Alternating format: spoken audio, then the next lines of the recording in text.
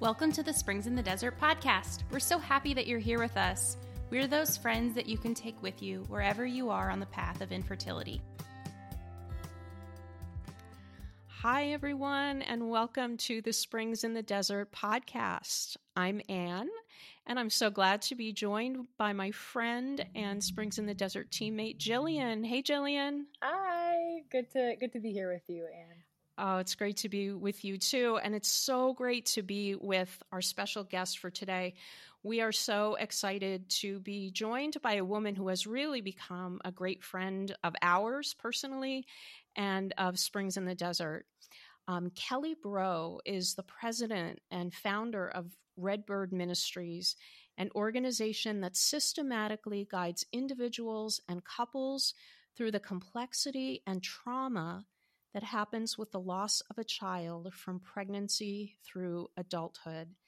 And we were privileged to be part of the 2021 OSV Challenge, along with Kelly and Redbird Ministries. And Redbird went on to be one of 3 organizations that won the grand prize. And it was very, very well deserved. And Kelly will tell us more about the ministry and where you all can find more information about it. But we just want to welcome you, Kelly. Thank you for having me. I'm blessed to be here. Well, we're blessed to have you. And, we wanted to have you on this podcast for quite a while, but I think, God's timing is always so perfect. So October is the month of the Rosary. It's Respect Life Month. And it is also Pregnancy and Infant Loss Awareness Month. So we are just so blessed to have you here sharing your story and sharing your ministry with us. So let's just start, Kelly, if you would tell us a bit of your story and how that experience led you to starting Redbird.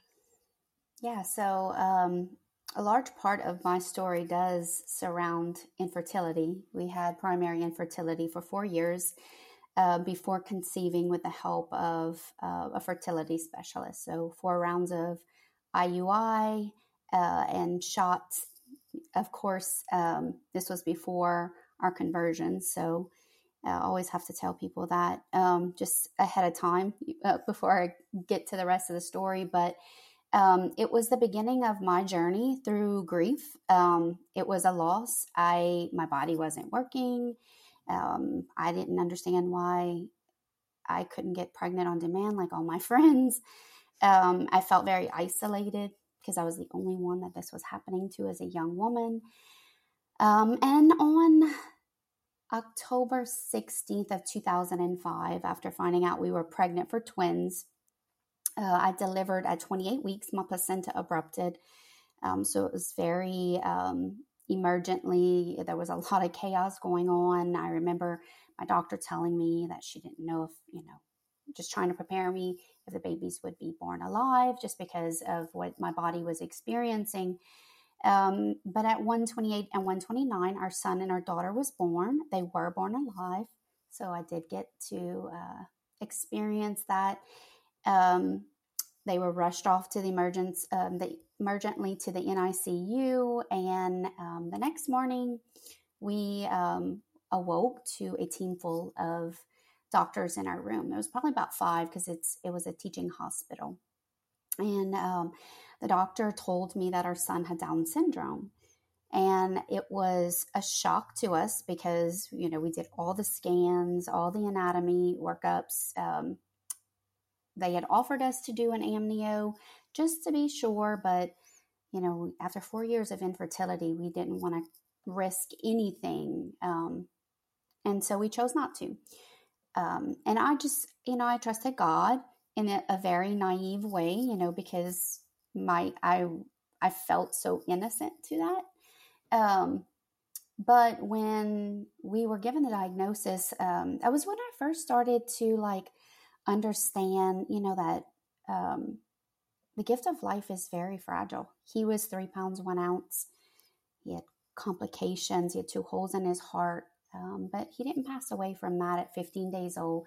He actually contracted an infection in the NICU and passed away. And that's when I think my innocence was really lost, because I no longer view the world as a safe place or a place that was good. I definitely did not really see my faith as being something that I could lean into, because my child died. And so it's easy to pray when everything's going good. It's hard to pray in those moments of darkness. And of course, like 10 minutes later, when the doctor came in to talk to us after we had our time, I yelled at him, "Don't let her die," too, because my greatest fear after Talon had passed away, that Emma would pass away. And so I started making, I think, every decision and living through this space of just plain fear, like everything. When the phone would ring, I was afraid it was the hospital. So it was a life of just fear. And it was a very scary place to be. Started experiencing anxiety. I'd never had that before, and depression. And anyone who has a baby that's in the NICU will tell you this, like every day you walk in, there's a different story of the day. You don't know what you're walking into. It's very traumatic. Many families who experience the NICU, although most times they are allowed to bring their baby home, there's just a large amount of fear that's attached to that, because after you leave the NICU with your child, you suddenly are responsible to keep your child alive. So I had one child that died, and then I was bringing home another child, and that was my responsibility, was to keep her alive. So anxiety, the fear, the depression, it continued forward. I was put on an antidepressant about 2 weeks after Emma came home from the hospital, because that responsibility just weighed very heavy on me. I was 25 years old at the time, and it was just a lot. First-time mom, grieving mom, and this responsibility. Emma, she was on 10 different medicines. She was on oxygen 24 hours a day for the first 10 months of her life. But then after that, she started to grow, and we were able to baptize her and celebrate her first birthday. She began to walk. So we were enjoying her and the goodness that the gift that she was to us. But in 2009, she was almost 4 years old. She contracted H1N1, and she passed away. And that's when I tell everybody my world went completely dark. There was frustration, anger. I was so mad at God. I remember when I left her bedroom in the PICU and I walked into the elevator, I remember screaming at the top of my lungs, "I hate you, God." Because the God that I knew, the God that I loved, the God that I believed, he was good.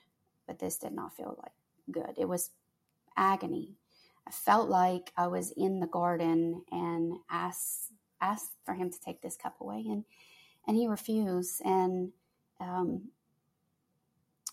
I went from being this very joy-filled person who saw the world in color to very angry, depressed, just very mean woman.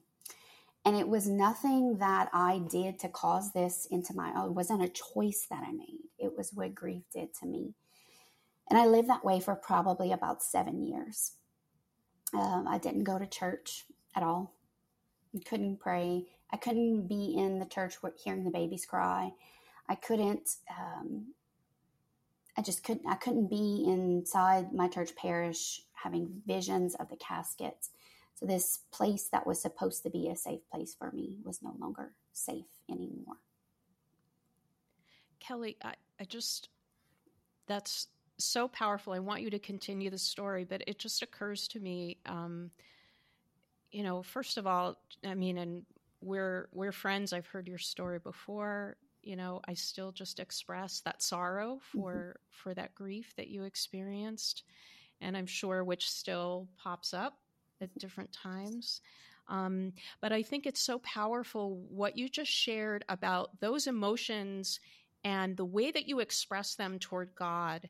And I think that's really important for everyone to hear, whether you're dealing with a loss or you're going through infertility and, maybe it's going on for a long time and you're just wondering, God, what are you up to? I think it's important for us to hear that it's okay for us to express that anger and all of those emotions, because God can take that, and God wants to receive that from us. And so I want to thank you for sharing that, because sometimes I think we feel very scared or we get guilty and we say, oh, I shouldn't think this way. But God knows that we're in this kind of agony, and he wants us to express that. So please continue. Yeah, I had a priest that once told me, he said, people who say don't question God have never been given a reason to. And I had a lot of questions. It was like the why question all the time. Our losses didn't stop there. So I do have one living child. She was 8 months old when Emma Grace died. She's in 8th grade now. She's the joy of our life. But I did get pregnant when she was 3 years old. So we had times, I got pregnant for Estelle on my own. We got pregnant for Christian Rhino on our own. That was in 2012. So when Estelle was 3 years old, and at 11 and a half weeks, when I went to the doctor for a routine ultrasound, we were told that the baby did not have a heartbeat. So I had to schedule for a D&C because my body would not pass the baby. That was the first time that Ryan was really mad. For Talon and Emma Grace, he kind of just like leaned into his faith more than anything. But when we lost our baby to miscarriage, when we were driving home, I remember him telling me, I'm getting a vasectomy. And I was like, you can't do that. That's permanent. And I was like, what if one day we decide to get pregnant again? And he expressed that because the look on my face each and every time, of course, he was sad because his child died too, but watching me go through that excruciating pain, women traditionally emote their grief more than men. That's what we do. And he couldn't bear that he couldn't fix it. And that was really hard for us because he, like St. Joseph, wants to go into the workshop, fix it, make it better. Right. And I couldn't get past those initial raw emotions for a very long time. It was so hard to talk about with people who hadn't experienced what I experienced, because I felt like if they really knew what I was thinking, they would not be my friend, because it was very irrational for me. Like, I was shocked by what I was feeling. Like, when I'd say stuff and think, it was almost like I would shake, because it was like, I couldn't believe that was coming from me. And it came from a depth of darkness I never knew existed. I never ever thought that these emotions and these reactions and this pain that I could ever experience. You hear stories, you hear people share things, and you're like, oh, that'll never be me. And I found myself in that place where it was me. It was like almost like the sounds would come out, the wails would come out from a depth, almost like a shock that you would recognize your own voice. It was just, it was hard. It's hard to describe, but I really struggled with telling people how I really felt because of fear of being judged. There was so much shame behind the dark emotions that I was going through. And then for 10 years, we struggled with secondary infertility. So from the time that we got pregnant with Christian Ryan and lost him until this past May, when we got pregnant for Eva Catherine and we lost her at 6 weeks, there was 10 years, a whole decade. And no doctor could help me. We tried to go just see, like, is it endometriosis again? Is my thyroid playing a part in it? What about my hormones? So we kind of checked all those things. But in the meantime, in that 10 years, So that started, let's see, Talon passed away 2005. Emma passed away 2009. Christian Ryan passed away in 2012. Then I lost my mom in 2016. Oh, my. And that was when I think I hit the biggest brick wall, because suddenly the only person who would check on me every day and actually cared if I was having a good day, other than Ryan, my mother passed. And so everyone else had gone on with their life, in their journey of their own life. And I no longer felt like I had any support. No one mentioned Emma's name hardly anymore, and Talon's name. And I went on a search to find just how could I make sense out of all of this suffering. And a friend of mine experienced the loss of her daughter. She was 10 years old. She got in an accident. A drunk driver hit her. And she invited me to make my Crescio. And so if those of you who are listening, Crescio is I call it a 4-day walk with the Holy Spirit. It's an encounter with Christ. And that Saturday night, I had a profound conversion. I met him in adoration, really, truly, for the first time. I realized all along I knew who Jesus was, but I didn't know who he was. I knew his name, but I didn't know his heart. I knew his justice. I did not know his mercy. And all the fear and the anxiety, running away from the cross, leaving the church, not going to Mass, leaving my faith, all of that shame that went into the way that I looked at my journey. I didn't stand like the Blessed Mother and receive my suffering.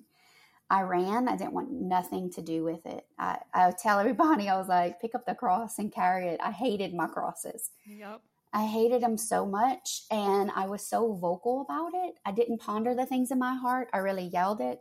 There was no gentle Blessed Mother acceptance to it. And so with that, of course, it comes shame, because, now I know, like, I want to be like the Blessed Mother, but there's a whole lot of spice to me, and I'm very outspoken when it came to how I was feeling, even though I necessarily didn't have all the good words to share. I lamented deeply, mourned deeply for my losses. And Jesus forgave everything. And I look now at the cross, and, of course, things make sense backwards. At the time, I thought that God willed my children to die. I thought that was a part of his actual will, like he actually wanted them to die. And I realized that now that's not God's will. He didn't will my children to die, although he allowed it.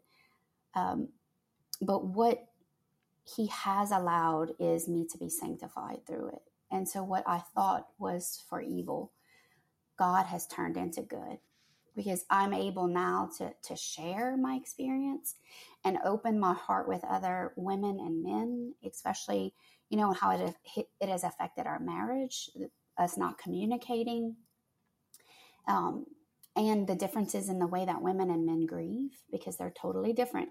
We can't expect men and women to do anything the same. That's not how God created us. So I say we experience the same crisis. We lived through the same crisis, but we never talked about it. And so that communication breakdown caused a tremendous amount of resentment and emotional abandonment in our marriage. And I thought Ryan did not love me. And then when I finally said something about that, he looked at me and he was like, I loved you so much. And then he shared to me what he saw. And he cried all the way to work, all the way home. He'd get home. He would try to pretend that he wasn't crying so that he wouldn't make me have a bad day. And when we finally communicated about this, the empathy that we had towards one another, before, when we weren't communicating, it was resentment. And it was so hard to live through that time where sometimes I thought he was my enemy. Wow, that's powerful. Kelly, Oh, there's so much there. First of all, I want to say how great it was that you said you met Jesus in adoration. Mhm. And even after all that yelling and screaming, like he was like, okay, Kelly, come on. So I Yeah. mean, just, for those of us who have those days, we might yell and scream, but he's always ready and waiting to welcome us back in. And the other things that you were saying just about your relationship with your husband, Ryan, and the communication and the different ways that men and women grieve, that really resonates with me. I have never been pregnant, so I have not experienced a loss in that way. But of course, the loss of never having been pregnant. And even so, everything that you're saying, I can really relate to in terms of that breakdown of communication or thinking, well, my husband really must not care as much because he's not breaking down. But for you to share that our husbands will experience the grief differently, and sometimes they will get emotional about it, but they want to be that strong, steady kind of anchor for us, so that we don't break down. They want to be strong for us. Yeah. It's almost like, being stoic can become the problem. Like when people say stay strong, it's like, no, like, yeah, you want to be strong within Christ, you want to be strong. But first you have to be vulnerable to your spouse. You have to yoke yourself together and walk together through this, because when one tries to be strong and doesn't open themselves and open their heart to their spouse, the spiritual and the emotional intimacy that you are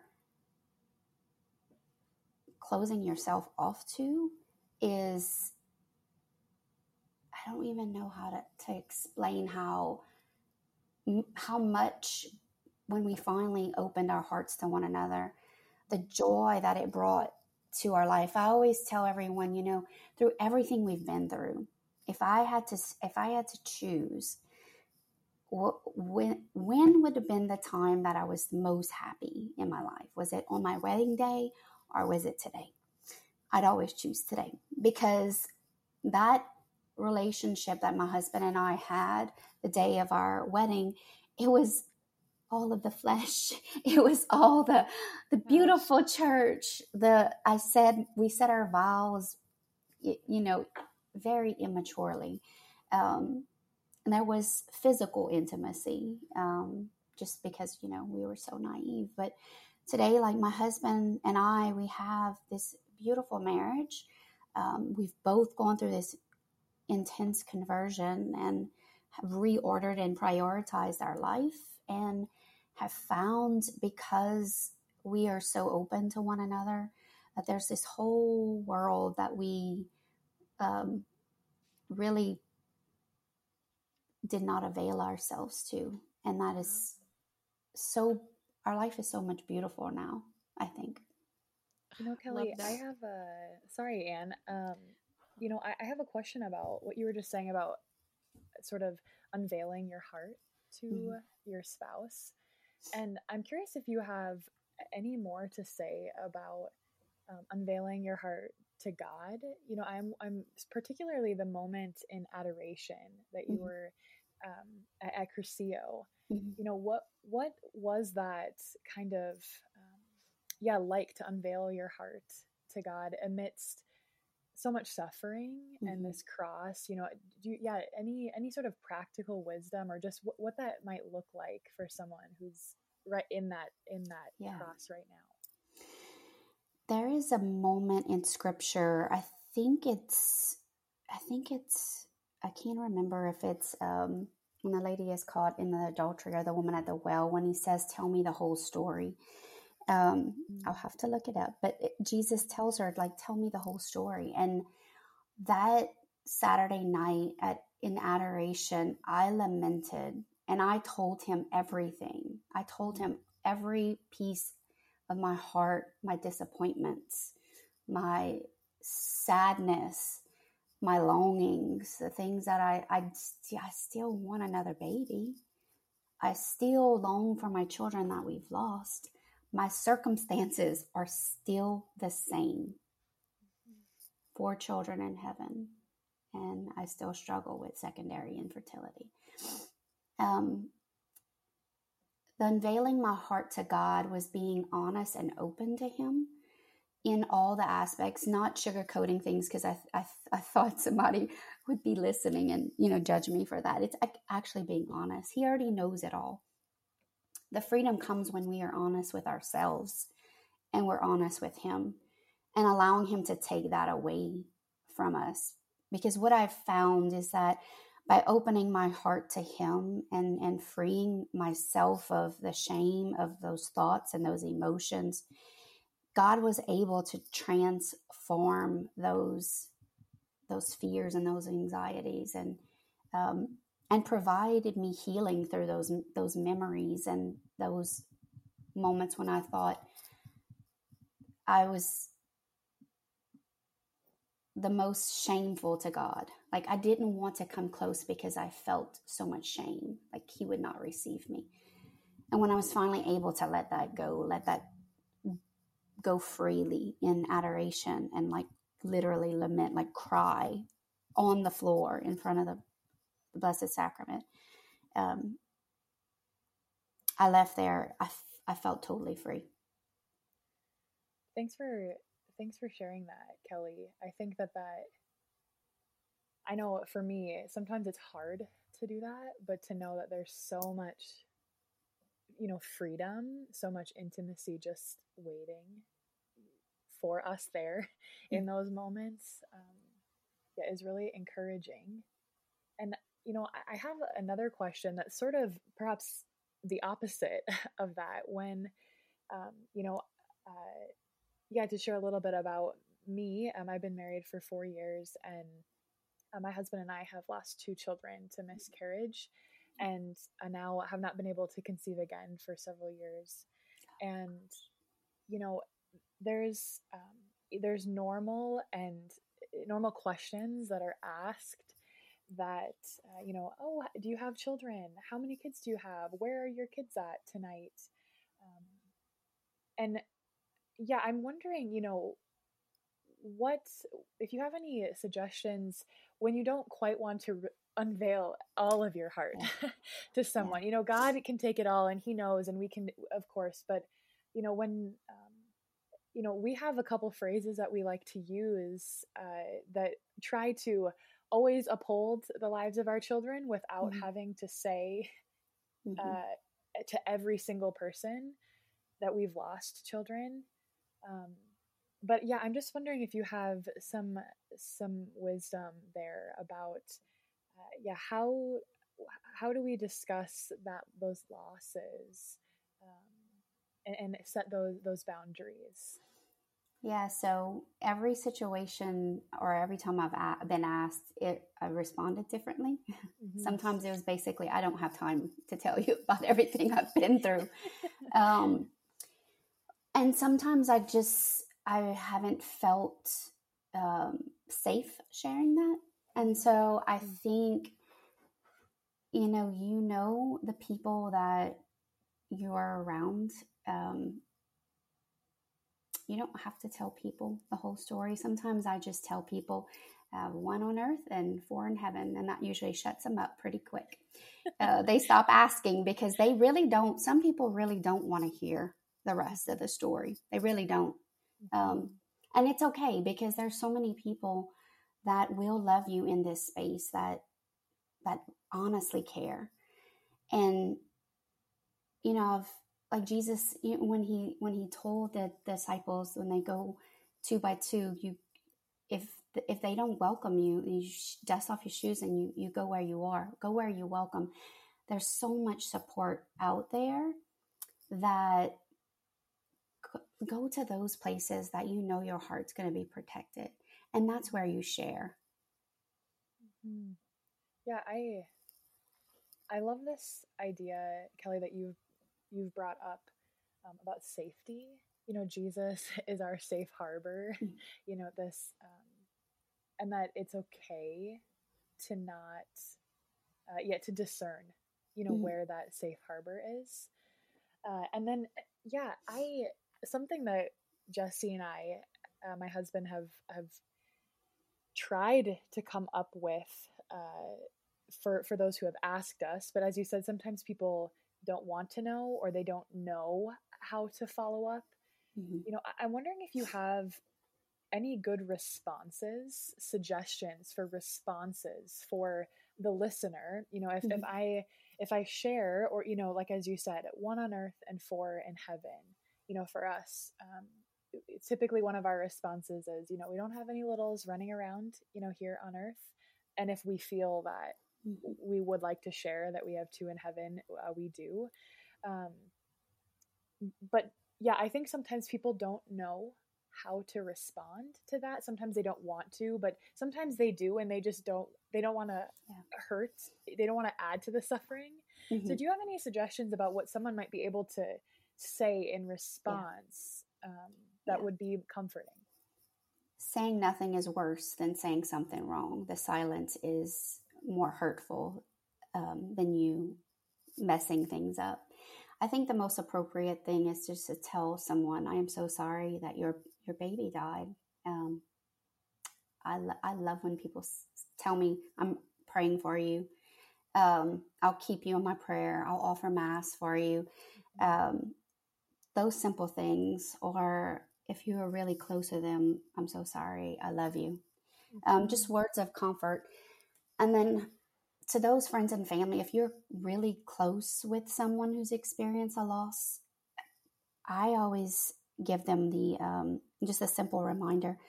Put that family's due date in your calendar and call them and tell them, I'm praying for you today. I offered up a mass for you. I prayed a rosary. And also too for their first birthday, because those are 2 very hard days, especially as our families are growing. And so most often all of us will have a friend that's pregnant and due around the same time that we were. And it's kind of like, that's what's happened to me, is I've always had a timeline of a friend. And so it's extra painful having to watch that timeline go in front of our lives and be reminded of what we lost. Say that child's name. Like, it's important that you say the child's name. Yeah, I love all those examples because, it's always really comforting to me when someone upholds the dignity of our children, in whatever way they can. Some people have simply just said, thank you so much for sharing that with me, for, trusting me with that, even if they don't know what to say. But there are people who, when they say our children's names, or think of us around that date, those are really great examples. Yeah, I think just to pick up on that so often we, just like you were saying, Kelly, that the men in our lives, our husbands, they want to fix the infertility or fix the grief. People want to fix our suffering because it's hard to see people suffer. And that's really beautiful that they want to do that. But sometimes that can lead them to, as you said, not say anything, which hurts, or to say too much, which can also be hurtful. So I love that. Just so often the simplest, I'm so sorry. Can I do anything for you? I'm praying for you. And you're right. I love you. I'm here for you. It's so simple that we think that absolutely cannot be the right answer, right? But usually the simple and the just being with is all we need. And lots of prayer. That's right. Lots of prayer. This time has flown by. We would love to have you back sometime, Kelly, because there's so much more that we can get into. But before we go, just please tell everybody where they can find Redbird and your information. And I think you had an unveiling of an app recently. So please tell everybody how they can get in touch with you and find support from Redbird. Yeah, the easiest way is to download our app on the App Store or the Google Play Store. And our website is www.redbird.love, and we offer a lot of resources, support opportunities, in-person virtual events for those who've experienced loss. And we do have an event coming up on Pregnancy and Infant Loss Day, a 2-hour virtual retreat. So all is invited. It's a free event for everyone. Oh, thank you so much, Kelly. It has been so great spending time with you. And thanks, Jillian, also for being here with me. Thank you, everyone, for listening today. And please know that wherever you are on the path of infertility, it is our absolute honor to walk with you. God bless you. Thank you so much for joining us for this Springs in the Desert podcast episode. If you have a minute, please rate and review us so that we can reach more listeners. Check out our social media pages on Facebook and Instagram, and go to our website, springsinthedesert.org, where you can sign up for our newsletter and hear about more things that we have going on. Most importantly, remember that God loves you so much, and so do we.